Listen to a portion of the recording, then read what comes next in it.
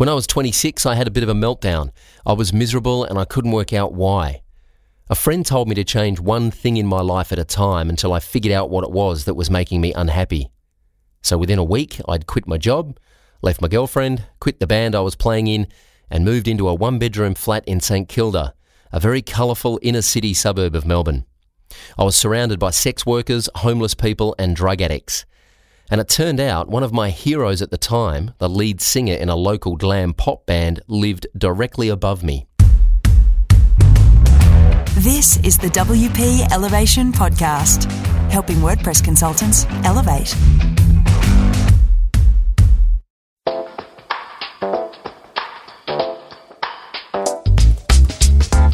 Yes, we're back with 5 very special episodes of the WP Elevation Podcast.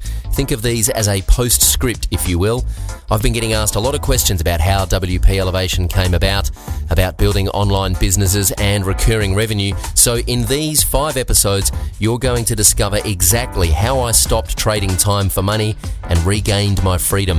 I'm going to share with you how I went from unemployable university dropout to building a successful online business with recurring revenue. The whole story from soup to nuts, and I promise, no horse shit.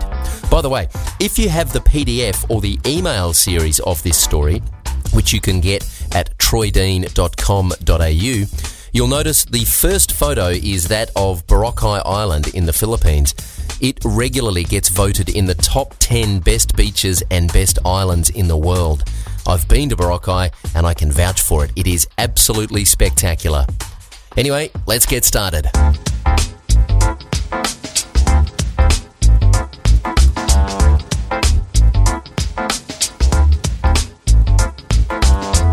Chapter 1. Yes, I'm a university dropout. Yes, I've created well over $1 million in recurring revenue through selling courses on the internet. I don't really care about the dollars, but apparently a lot of people are interested in that kind of thing. I don't have a boss and I can work whenever and wherever I choose. I consider myself very fortunate to have the lifestyle I have. And yes, I'd like to help you build some recurring revenue in your business or start your own online business so you have more choices in life. We'll get to that, I promise. However, first I'm going to give you a brief history so you have some context. And stay with me, because the details in this story reveal how I came to be an online entrepreneur in the first place.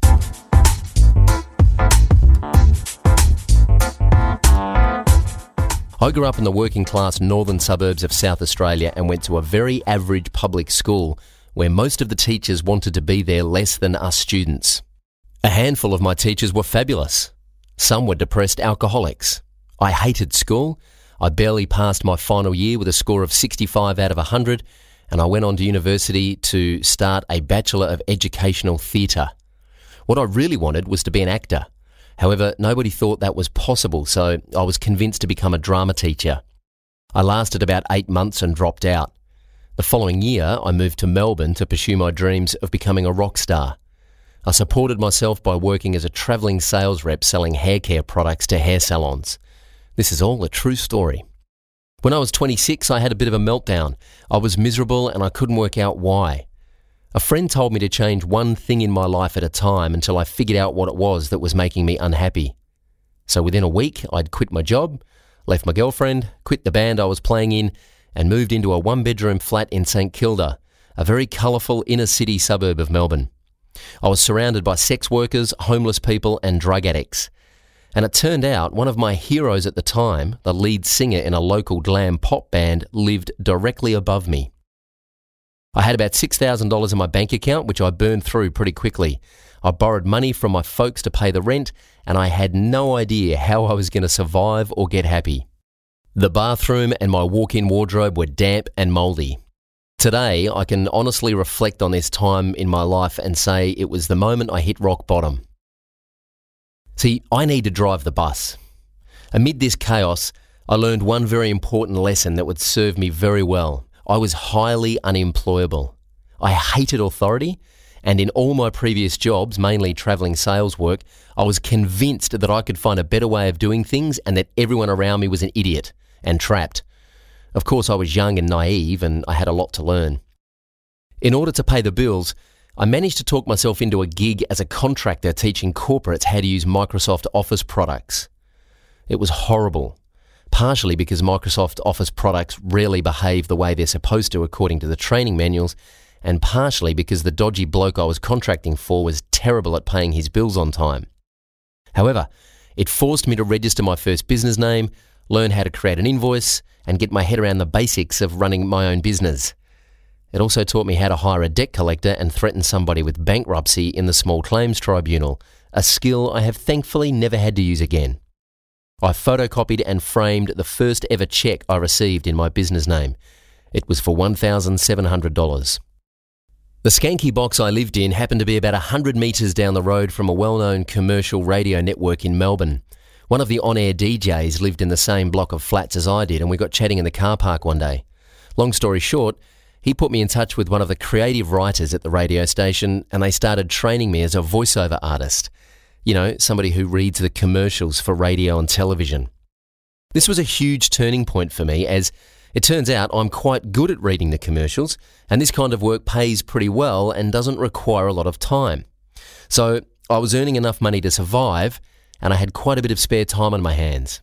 A dangerous combination. I used this time to discover that the internet was a very powerful business tool, and my mind was opened to the possibilities that all these new connections on the internet afforded me.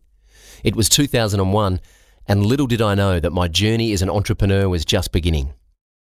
In the next chapter, I'll reveal how I made my first sale on the internet. The key takeaway is that you do not need to be highly qualified or have lots of money or resources behind you to build an online business with recurring revenue. You just need to be really stubborn. And being highly unemployable also helps.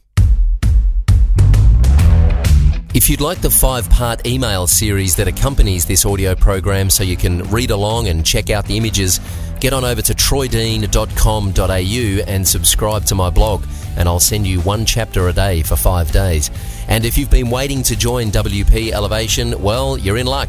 We open enrolment again on the 2nd of February 2016, so make sure you get on over to wpelevation.com, sign up for the free training videos that we'll be giving away over there, and you'll be on the early bird list. You will be amongst the first to know when we open enrolment for WP Elevation. I look forward to seeing you inside. Until then, I'm Troy Dean. Go Elevate.